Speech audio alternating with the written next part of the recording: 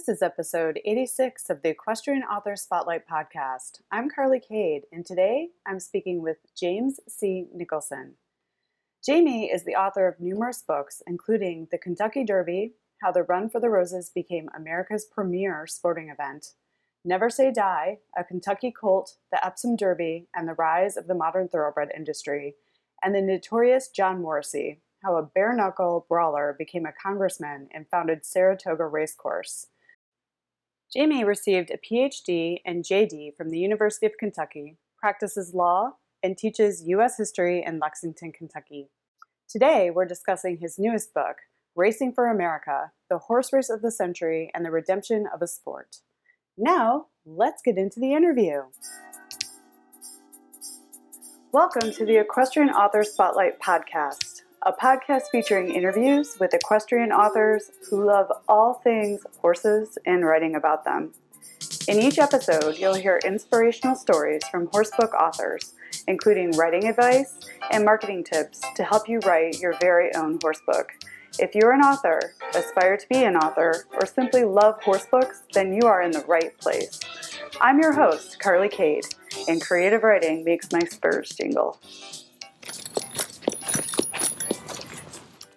Hi, everyone. Welcome to the Equestrian Author Spotlight podcast. I'm Carly Cade, and today I'm speaking with James C. Nicholson. However, he likes to be called Jamie, so you'll hear me call him Jamie, and he's here with me today. So, hi, Jamie. Welcome to the show. Hi, Carly. Thank you for having me. Of course. I'm so excited to have you. And we're going to learn a lot from Jamie today because not only has he written a bunch of books about the thoroughbred industry, which we're excited to dive into, but he's also the editor of the Horses in History series through the University Press of Kentucky. Did I get that right? Got it. Awesome. So, Jamie, for people who listen to the show often, how I always love to start these conversations off is just to learn how your relationship with horses began. Because, and I also love that you're a gentleman coming on the show and you have involvement with horses because a lot of us these days are ladies. So I'd love to hear your history with horses and how you got interested in being around them. I grew up on a thoroughbred farm in Lexington, Kentucky. It was my grandparents' farm and my family lived adjacent to it. And I had a friend whose grandfather and uncle trained American saddlebreds. I had a chance to ride them a little bit at their barn, but from the time I was very young, horses were kind of just around and part of the scenery. I started working on the farm as a teenager, summers, Saturdays, a little bit after school, mostly on the maintenance crew. I would help out preparing yearlings for the fall sales. And one summer in college, I worked as a groom for a thoroughbred trainer in Ireland. And since then, I've had a variety of jobs in and around the thoroughbred industry, including my current job in equine insurance. And my wife shows hunter jumpers, but an occasional trail ride is more my speed. I hear you. So it's almost like you were born into it with the family farm, and then you married into it with a wife that loves to do hunter jumpers and you ride and all those things, and you grew up in Kentucky and there's horses everywhere. So it's like sort of natural that you would kind of progress into equine insurance and you write books about them. I mean, you received a PhD and a JD from the University of Kentucky. You practice law and you teach U.S. history in Lexington. And on top of all that, you are an author.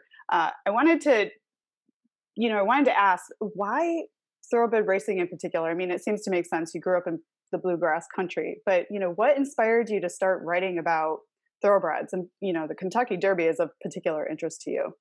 Well, in hindsight, it would seem like it all made sense and would have come naturally. It was more of an accident that I started writing about racing. It felt that way at the time. I was in my first year of graduate school at UK for history, and I needed a paper topic, and the professor told the class that you should probably pick a topic of local significance because they're easier to research, and he suggested, well, how about the UK basketball team, something about that. And I liked the sports angle, but I didn't like his specific suggestion. And so I decided to try to answer the question of why the Kentucky Derby became a big deal, both culturally and as a horse race. And that little paper eventually became my first book.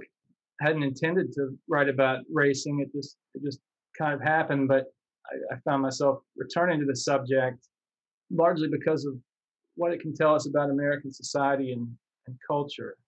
I'm Hmm. not aware of too many realms of American history that involve so many people from so many different kinds of backgrounds and that can tell us so much because of the sport of racing's long history dating back to the colonial era. You can really tell a lot about a particular time in American history by looking at horse racing.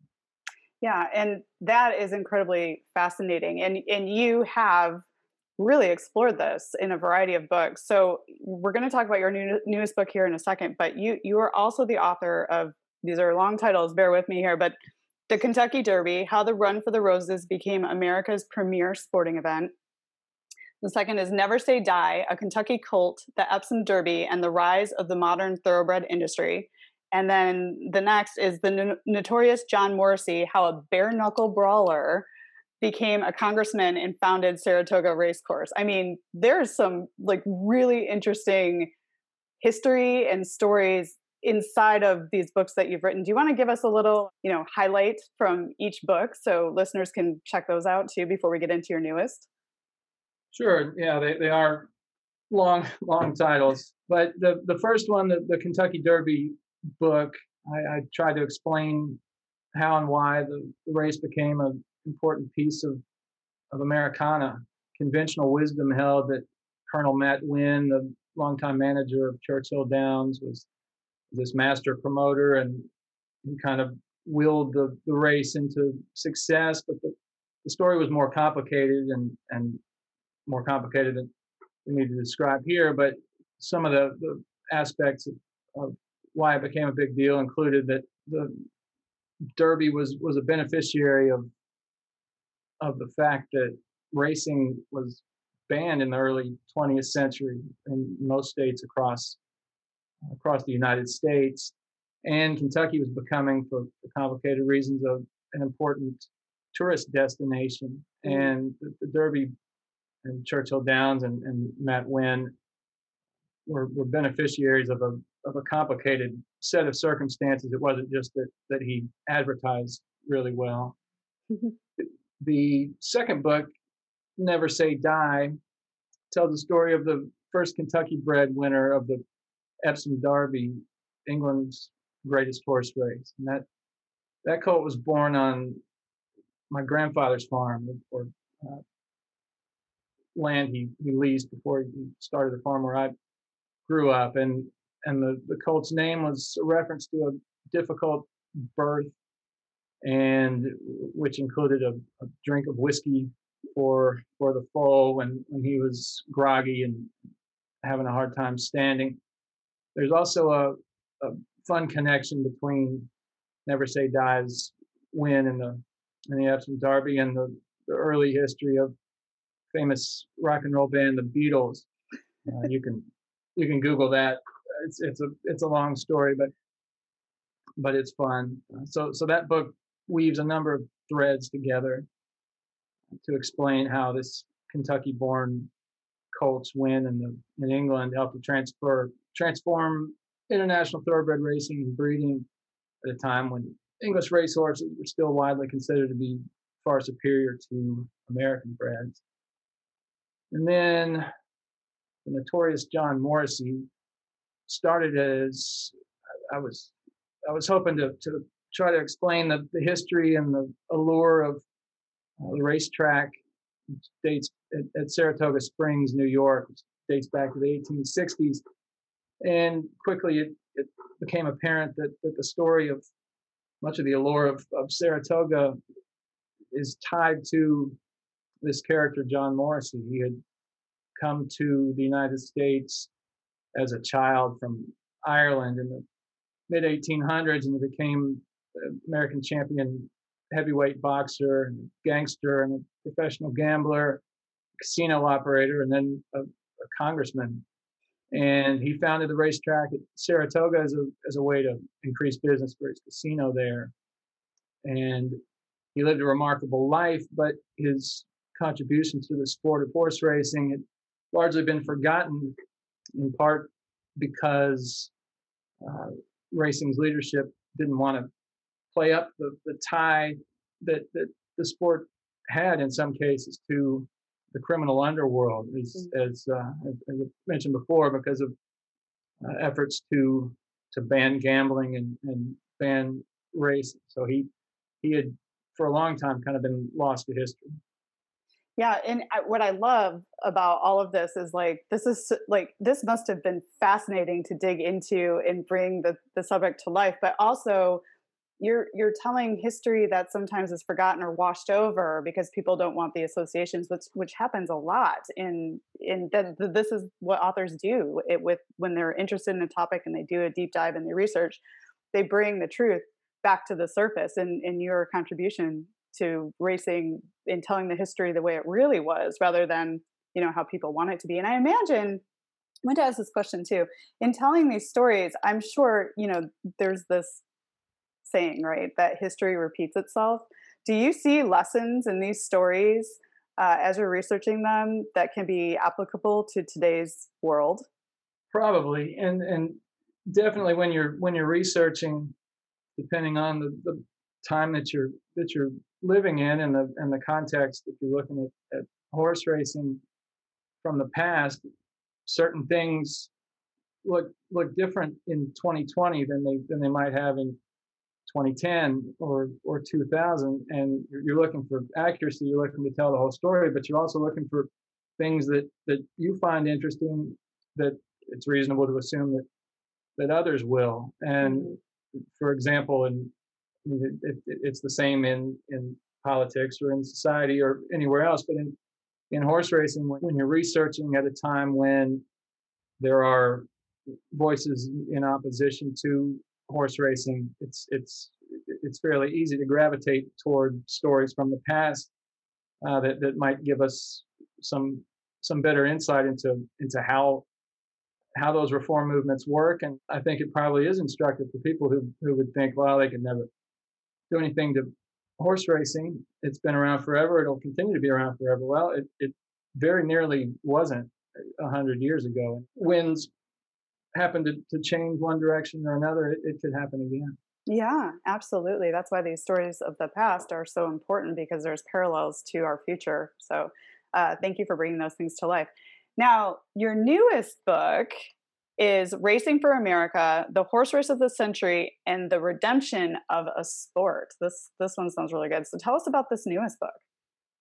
Well, this book tells the story of a 1923 intercontinental showdown at Belmont Park in New York City between the winners of the Kentucky Derby and Epsom Derby that year.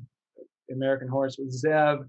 The British horse was Papyrus. And it was the first time that two such high-profile horses had represented the United States and Great Britain in a match race. And so the book looks at the lives and careers of the major players involved in this much hyped event, both human and equine.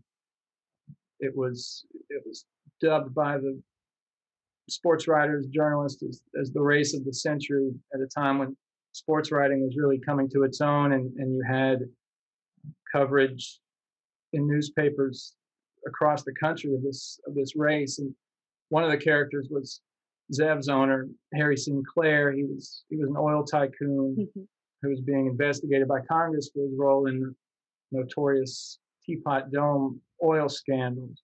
But despite Sinclair's personal troubles, which were largely kept out of the sports pages, the race, the Zev Papyrus match, and the attention that it received really helped the sport to get some national positive exposure at a time when it wasn't. It was just a few years in the past that state after state was banning the sport, Mm. and it helped pave the way for its preservation and eventually its growth. Wow. And this is all during the Roaring 20s. That must have been fascinating to dive into. I mean, I love how all your the topics that you've chosen to cover involve like oil tycoons, the Roaring 20s, the underdogs, kind of like the underworld parts of things, and even the horse born on your grandfather's land, how he shot to life from a shot of whiskey. I mean, these are all like super interesting stories. It just how do you do your research? How do you dive into that and grab the time? Because what I love about these books is they yes, they're nonfiction, but they read like stories. These are things that you don't think like exist in the world, and then you're telling the story of something that's real, but it reads like a story. So how do you dive in there and do your research and get the facts straight? Well, it starts with picking a good topic, Mm, and I love horse racing, but to me the most fascinating parts often are the stories behind the horse races, and every horse has a jockey and a trainer and an owner and a groom and a farm where it was born and raised, and so there are countless different angles to explain what this horse race meant to the people who were experiencing it, both on the inside and the fans and gamblers on mhm. the outside. So, but how how I research the books, it depends on the subject, but nearly all of them have started with many hours in the Keeneland Library in Lexington, Kentucky, which is home to a massive collection, trade publications, and institutional records, and I certainly try to use as many secondary sources for historical context as well. I'm wondering, is there anyone still alive that you are actually able to talk to and interview for your books, or family members of the people? Do you ever do phoners with these people or meet them in person for coffee or something? I haven't, but depending on if I were writing about something more recent, I Mm. certainly would. Um, and I could have people ask me that a lot with the Derby book. They say, "Oh, did you talk to Bob Baffert? Did you talk to Mike Smith, jockey, eh, or Chris McCarron, or any of these people?" And for example, for that project, I really didn't because I was interested in how the United States, America more broadly, experienced the Derby rather than a blow by blow of all 100 and whatever runnings. I wanted to see what was attractive about it, why people who wouldn't watch another horse race all year would tune in by the millions on the first Saturday in May. What was the Kentucky Derby to them? And you start with the answer. Well, it's uh, it's the fanfare and the hoopla and Mm. the hats and the mint juleps and the song and then you move down and so what is that? Why is that attractive? So in in that situation, I didn't, not that I wouldn't be interested in talking to people who participated in it, but that wasn't the perspective I wanted. I wanted a different one that I could get from, say, what the sports writers were writing about it. So here we are at the Kentucky Derby, and you see how their descriptions changed over time, what they thought their readers would want to know, and a lot of times the race itself was nearly secondary to describing the lovely women or the drunks in the infield or whatever. The Um, guys running across the porta johns. right? Yeah. No, I mean, but that is fascinating. Yeah, because that's an entire different perspective than the people that are in it and training the horses. I mean, what was going on culturally in the United States? I mean, it's still a race that people who don't participate in horse racing all year tune into watch. So that's like the beginning of marketing or the beginning of branding, like how these people talked about this race and brought people together. I mean, that's a fascinating exploration. I can only imagine that people are going to jump all over this and want to learn more, because you're telling like how they built the race, not, the people that were bringing their horses to it, but like how, culturally what was going on around to make this thing such a premier event. That's so cool. It was a lot of fun to think about. It took a good portion of my brain space for a long time. I'm sure, but you're like, like you dove deep into, why people really were attracted to this race. And it's still one of the most attractive races that's out there. So what a fascinating journey that must have been, writing that book. Now, has anything really surprising turned up for you as you've been doing your research on these different topics? I mean, we can talk about something surprising from your newest book or even one of your other books. I mean, the Beatles connection is kind of fascinating, but we don't want to give that away. We want people to read your book. But like, has anything come up that you were like, whoa, that like really surprised you? The Beatles connection was definitely tops the list, but with the most recent book, it was surprising, maybe not shocking, but it was a useful reminder to see the extent to which Zev, the Kentucky Derby winner who ran against England's top 3-year-old in this race of the century, how big of a deal he was in American culture at the time. He was a legitimate celebrity athlete on the same level as a Babe Ruth at the time, a real a big name, a household name.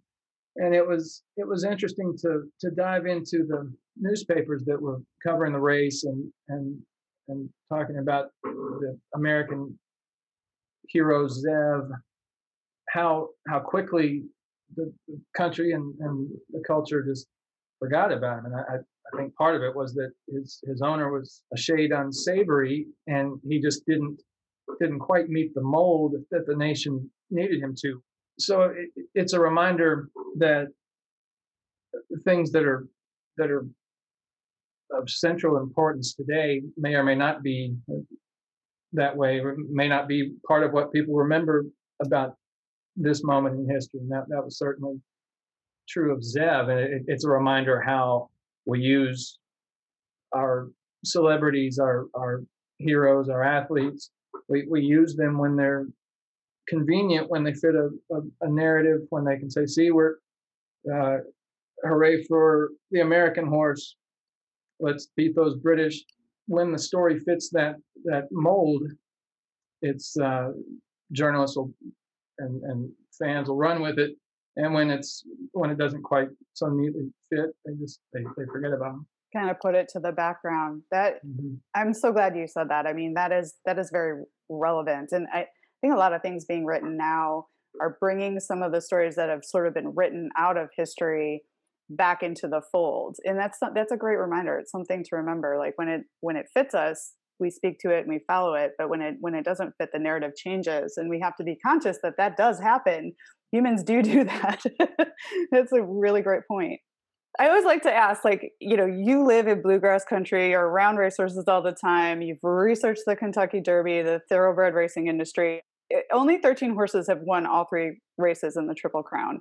What do you think? What are your thoughts on what it takes, what kind of caliber of horse it takes to be able to win all 3 of these races? Well, if there were one magic formula, you would have more Triple Crown winners. You'd have more people breeding for those traits. But it's when you're thinking about the Triple Crown, it's useful to remember that it's kind of an anomaly in American racing, and that it's the only time that most of these horses are going to be asked to run as far as 1.5 miles. It's certainly the only time that they'll be asked to run that far in such a short amount of time between races. It takes a special horse to win the Derby at 1.25 miles, and then the Preakness 2 weeks later at 1 3/16 miles, and then the Belmont 3 weeks after that at 1.5 miles.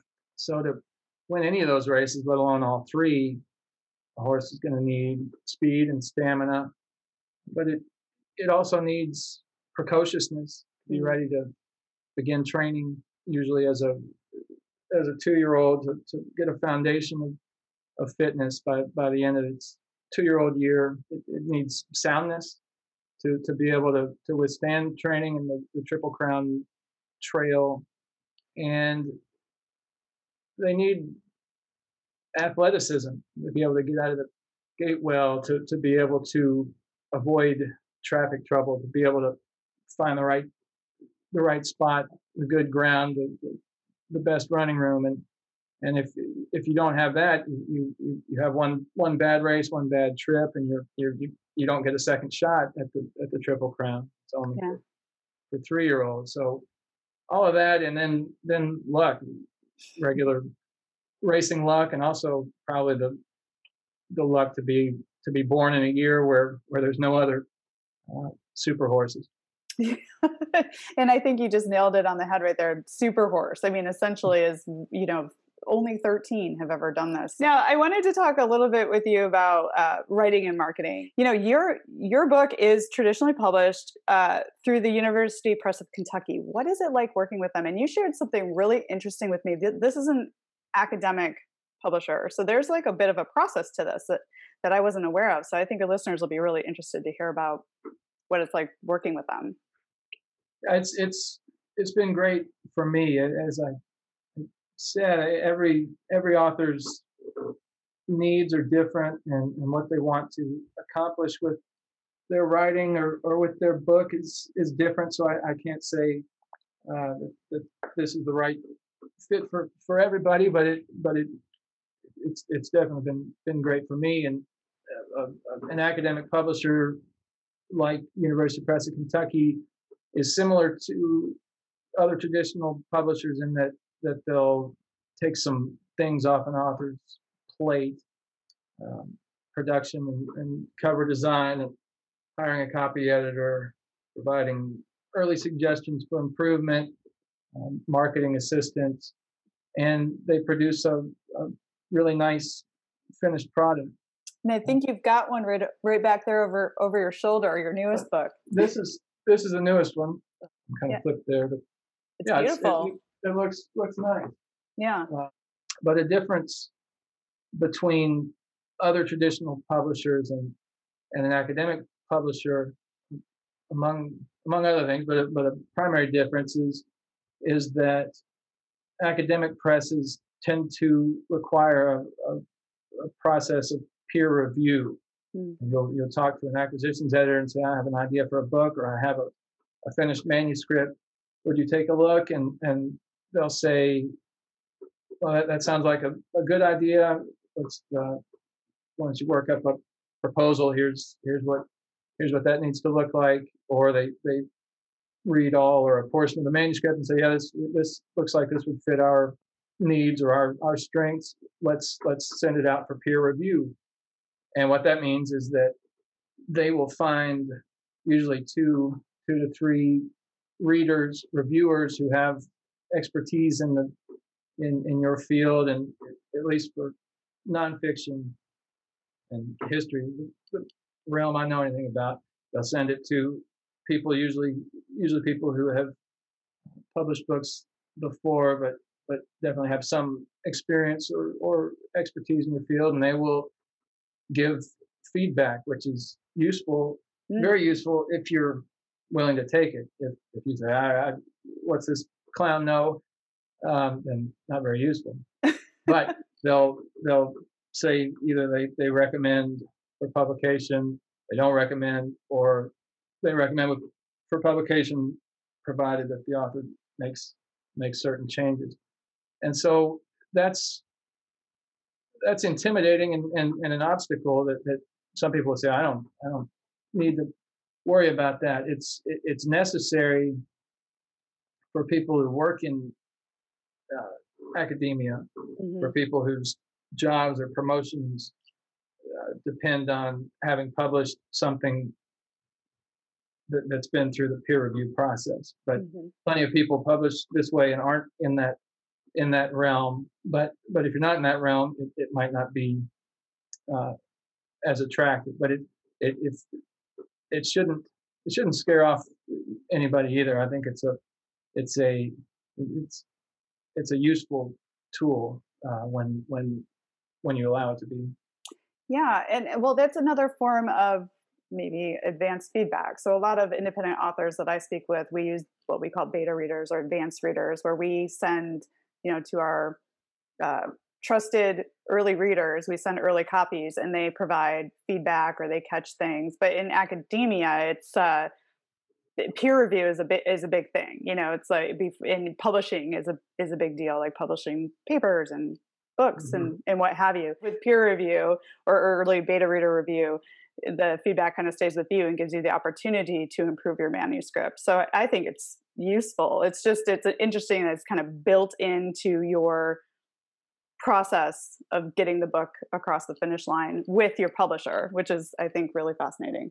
And then tell us about the Horses in History series. You're the editor for it. It's funny looking back on it because I I suppose it got it had its beginnings when I was looking for a publisher for my first book about the Derby, and I think we were already fairly well down the road, but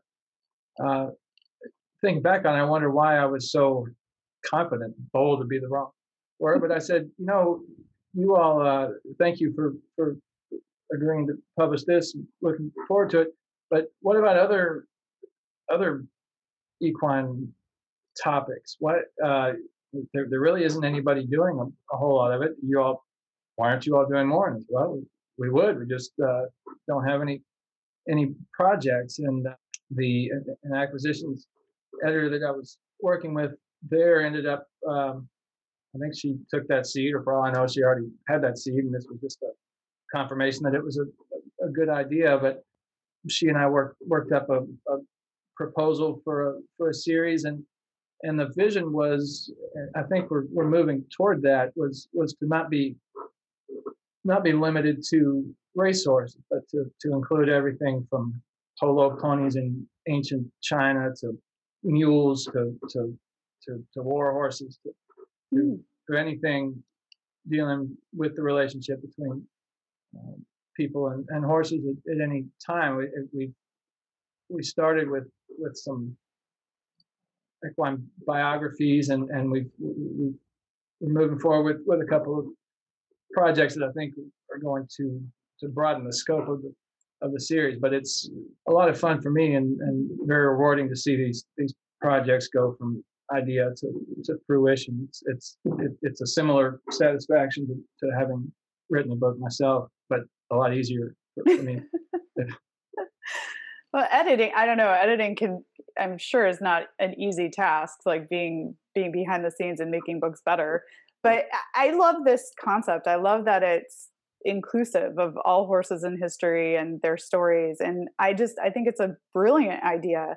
And isn't that funny how that little magical thing happens when, like a seed starts and then all of a sudden, wow, look at what's happening. I mean, because I've had, let's see, Jennifer S. Kelly, Peter Lee, Milton Toby on the show. He's great. I mean, now you, and there's many more out there that, are telling these stories. And I think it's fascinating that you're embracing it, the publisher's embracing it, and there's just more coming. I mean, this is limitless, this series. And there's avid readers out there who love history and horses. And there's people who just like to read history, but then there's people who like to just read about horses. So you've got like two solid demographics that you can pitch these books to. Well, that was our hope and our belief, and so far everything that's gone through the pipeline has worked. Has been good and been well received. I'd like to ask this question too, because I mean, look at all you've done. What do you wish you'd known when you started out on this journey of being an author of books? I probably wish that I'd understood the importance of reading as much as I could. And I was always I liked books and liked reading, but I didn't learn till later on the significance of being an active reader and participating in a community of readers and or writers, and understanding that the reader is the other side of the same coin of writing, and that Mm. without both, you don't have a book that comes to life. You just have words on a page on a shelf. So I would tell my younger self to take reading more seriously, to find writers that you enjoy, and to see how they work, how they use language to communicate, how they organize, structure their books, what makes their story enjoyable and followable.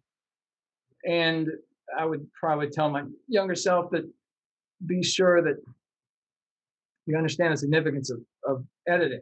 I think it's Mm. easy to assume that authors type away and they finish the last sentence and have the last period and send it off, and it's a book, and I've I've come to appreciate more and more every year that good writing is much more about good editing and repetition of editing, and going through a manuscript time and time and time and time again to to be able to take an adequate book and make it a good book, to take a good book to make it a great book. It's not just the words that pop off the top of your head. This is you want to make the words sound good together. You want to make the pieces fit. You want the reader to not see the sweat and the eraser marks. And that's probably what I wish I knew better. But I'm learning as I go.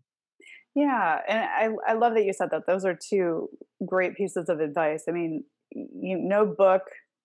I think you said when the last period is punched on the keyboard, that's when the real work begins. Like no, every book is there's a team around a good book that helps it be successful. The author brings the story and the words, and the editors improve it, and then they'll whole their team of everybody else that does whatever they do around it to make this thing exist. But I loved how you said that you would tell your younger self to be a more active reader. Isn't it funny how after you've started writing a book, you start reading differently? Like I read differently now that I've written my first book, and I've improved as a writer because I'm reading differently. I'm more active. I'm engaged. I'm looking at structure and plot and the way they're using punctuation and word choice, and it's like before it was just like a movie in my mind, blow through the page, but now I'm like actually really looking and really reading. It's like I'm using my brain in a different way. And I think that's what you're alluding to. Is that sort of your experience as well?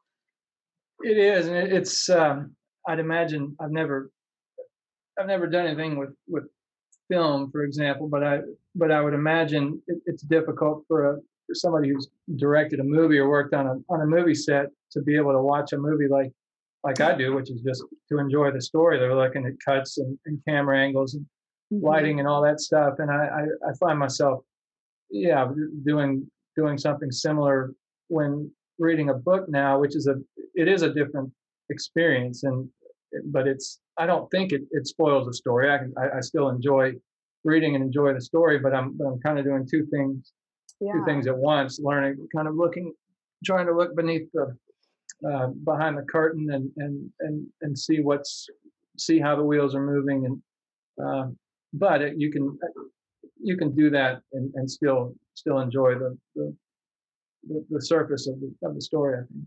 Totally agree. Yeah. I still enjoy a book as much as I always enjoyed a book. I just, it's like it's a little bit more, I guess, in depth. And the Mhm. analogy of the filmmaker watching a film, it's exactly like that. I that was a great analogy. So I always like to ask these questions of authors that come on the show because sometimes the answers are similar, but sometimes they're different. But there's always a little glimmer of insight inside of them. So in your experience, what has been the hardest part about being an author? And then on the flip side of that, what has been the very best part of being an author for you? But for me, it's got to be when somebody tells me they got something out of something I've written, or that Mhm. they enjoyed it, especially when it's not a friend or a family member, it's somebody who I didn't know before. It's really nice to, and kind of can keep me plowing ahead when I'm not sure if I'm gonna be able to have a story that's gonna work. It's nice to remember the idea that maybe somebody's understanding of some small corner of the world was broadened or deepened just a touch by something that I've written. And superficially, it's nice to have a finished product and put it on the bookshelf like a participation trophy or just a Mhm. little tangible reminder of the time and effort that went into making. Yeah, for sure. I mean, there's nothing like holding a book for the very first time or hearing someone you don't know say, "Man, I loved what you had to say in that book." I mean, just the idea that we created something that never existed before or told a story in a different way is just really powerful. We have to remind ourselves of that, I think, sometimes as authors, because we can get really hard on ourselves. And I guess that's one of the difficult things, right? Is probably the author mindset, it's like, how do I write this book? Why bother her? Why Yeah, why am I doing this this to is myself? hard, and there's other things I could be doing with my time. Yeah, I could go eat a hamburger with my family rather than trying to make this monster work. But in the end, it's very rewarding. And then that leads me into this next question. I love that you teach history and you've written these books. Like, is there one common myth about writing a book that you'd love to knock off its rocker or debunk? I suspect that thanks to resources like this podcast, like other websites and blogs and how-to books, I would imagine that there are far fewer myths out there for people who are looking to learn about the book world than there were just a few years ago. At least Mm, I hope that's the case. Big picture, I would say that maybe it's not quite as hard as some people would think it is. I hear a lot of people say, "Well, I can never write a book. How do you do that? Crank out hundreds of pages? That's impossible." And it's not easy, but it maybe not for the reasons that people might think. It's because everybody's written a couple pages or maybe a longer paper at some point in school, and so a book's less a continuous hundreds of pages of words than it is a string, a collection of shorter sections. So that part's not that hard. I mean, the challenge is having an idea or a story that's going to keep a reader's attention mhm. for more than a couple minutes. We talked about the significance of editing before, but I think it's worth repeating that it's just that's where really the last word, the last period is really where, I, to me, good writing begins and really is the difference between something that a reader is going to be able to read and enjoy and just a collection of words on a page. And it's a fine distinction, but it's a really important one. So how do you approach writing your books, and finding the structure to tell that story that people will want to read? Because clearly you've done that several times here. It is daunting to start writing a book, at least for me. But I try to smooth over that hurdle by before I start writing. I've been working largely in my mind, but eventually on paper on a loose outline, a loose idea for a structure, and I'll keep working on that and editing that throughout the whole process. And I'll before I start writing, I'll eventually have some pretty good notes that fit the various pieces, so that I don't have to, so I can fairly smoothly say, okay, I think I have a general idea of what I'm trying to say and how I'm trying to say it, and then I can start writing. It's like I've gotten a bit of a running start. If I just had to sit down and say, okay, in the beginning, I might not be able to start. Yeah, that makes a lot of sense. It's like laying out a template for where you want to go, like where you want to go, chapter by chapter and how it's going to end. And I imagine with research, an outline is even more vital. I mean, it's important in fiction too, but I can imagine it's even more vital because you're working with dates and timelines and events, and you need to kind of plug those in so the story can take shape. So an outline is a great way to start, and then you're not right facing what 80,000 words without a guidepost.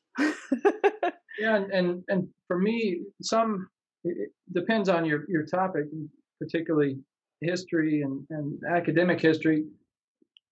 Some people are writing more or to provide a set of information, Mhm. but with what I am drawn to and the kind of stories I want to tell, I, I want to sneak in the information. It's valid. It's documented.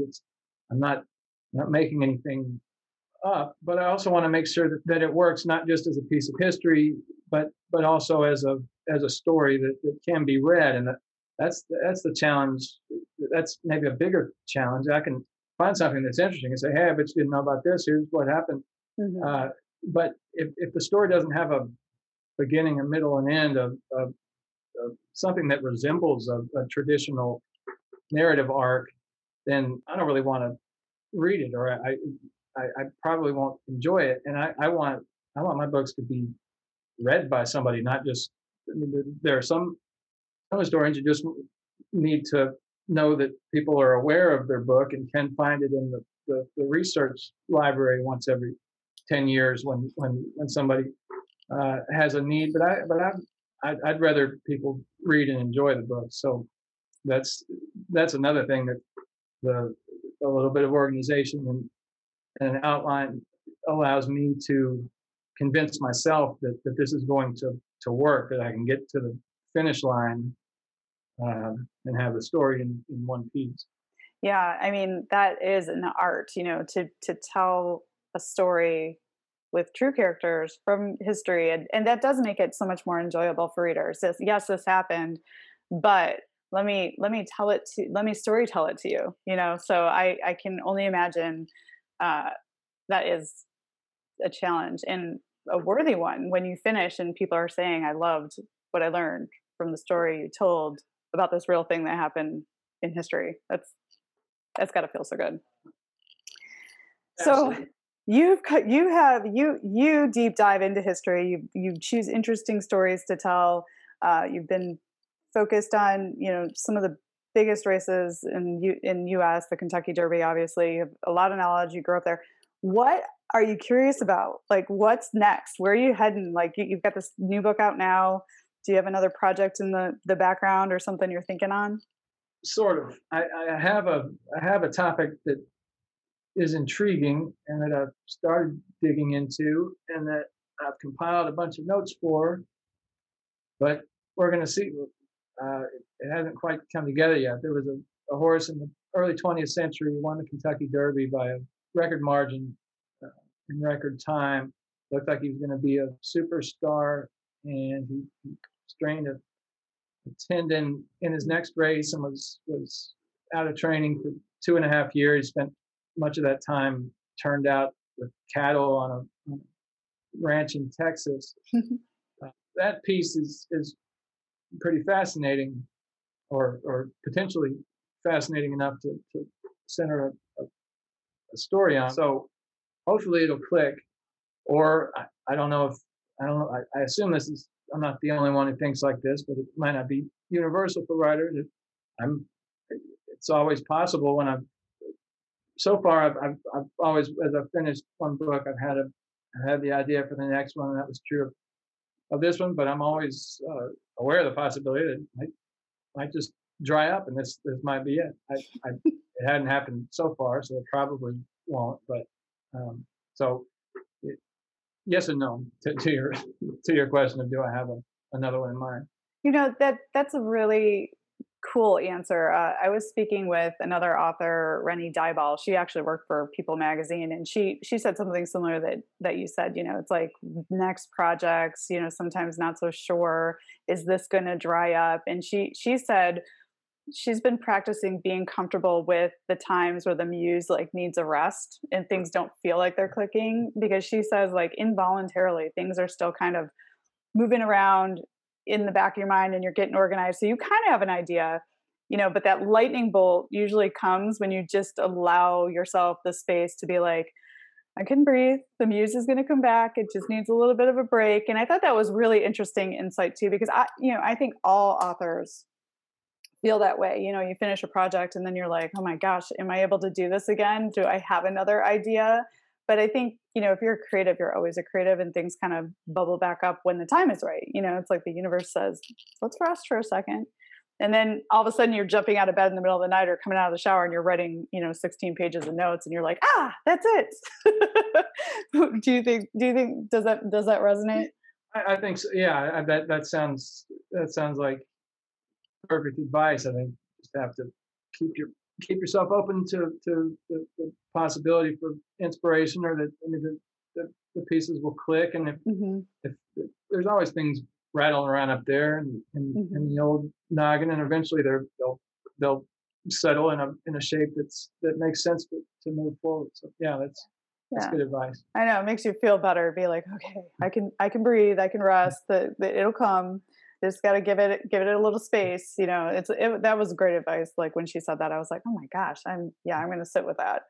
Uh, you know, and my final question: is there anything a reader would be surprised to learn about you? We kind of tickled music a little bit at the beginning, and I think we're going to kind of circle back to that a little bit. Yeah, I was trying to think of what what would be what would be interesting. I don't know what would be surprising, but when I was younger, in my 20s, I played in a band, played bass with some friends from high school that had all come back to Lexington. Not good enough to devote our lives to it, but good enough to get on some bills and some stages opening for some fun artists.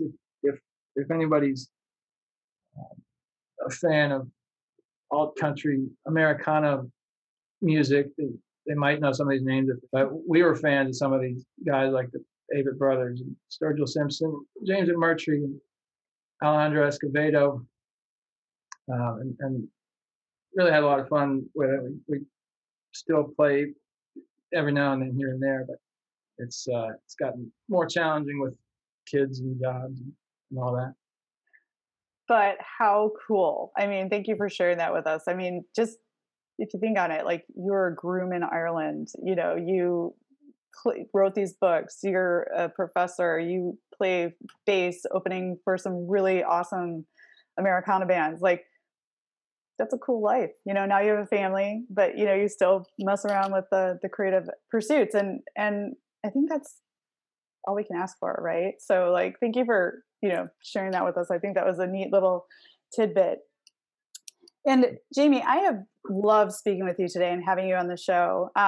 You know, I'm excited to see where the Horses in History series goes. I think it's limitless, and I'm excited that it's, you know, you're on this project and you're the editor and you're finding great stories for us horse lovers and history buffs to read. Can you let listeners know where they can find you and your books online? Well, any day now, you might be able to find me on a website that we've been working on, which will be in coming weeks, jamescnicholson.com, or I'm on Twitter, Instagram, Facebook. You can ask for my books at your local bookstore. They can they can order them if they don't have them, and you can support your local your local store, or online at University Press at Kentucky's website, which is kentuckypress.com, or Amazon or bookshop.org, or wherever you like to buy books. I love that you mentioned support our local bookstores. Let's definitely support our local bookstores and the presses that are putting these books out, the authors. we want these places to exist and live and breathe for us. So I'm glad you mentioned that. And I will make sure to link to all the places where you can reach Jamie in the show notes. And, Jamie, I wish you so much success. Thank you for opening up and sharing your process and your experiences with us. Well, thank you, Carly. Thanks for having me on. I've really enjoyed the conversation. Thanks for joining us this week on the Equestrian Author Spotlight podcast. I hope you enjoy these Q&A sessions with wonderful equine authors who love all things horses and riding, just like me. Visit my website, carlycadecreative.com, where you can read the show notes, and make sure you never miss a show by clicking the subscribe button now. This podcast is made possible by listeners like you. Thank you so much for your support. Want a free guide to secrets of horsebook authors? Gallop over to carlycadecreative.com/wisdom to have author advice delivered instantly to your inbox. If you are an author who writes about horses and would like to be spotlighted, please let me know. Visit my contact page at carlycadecreative.com to fill out a request. I'd be happy to have you on the show too. Thank you for tuning in to the Equestrian Author Spotlight podcast. See you next time. I'm your host, Carly Cade. Creative writing makes my spurs jingle.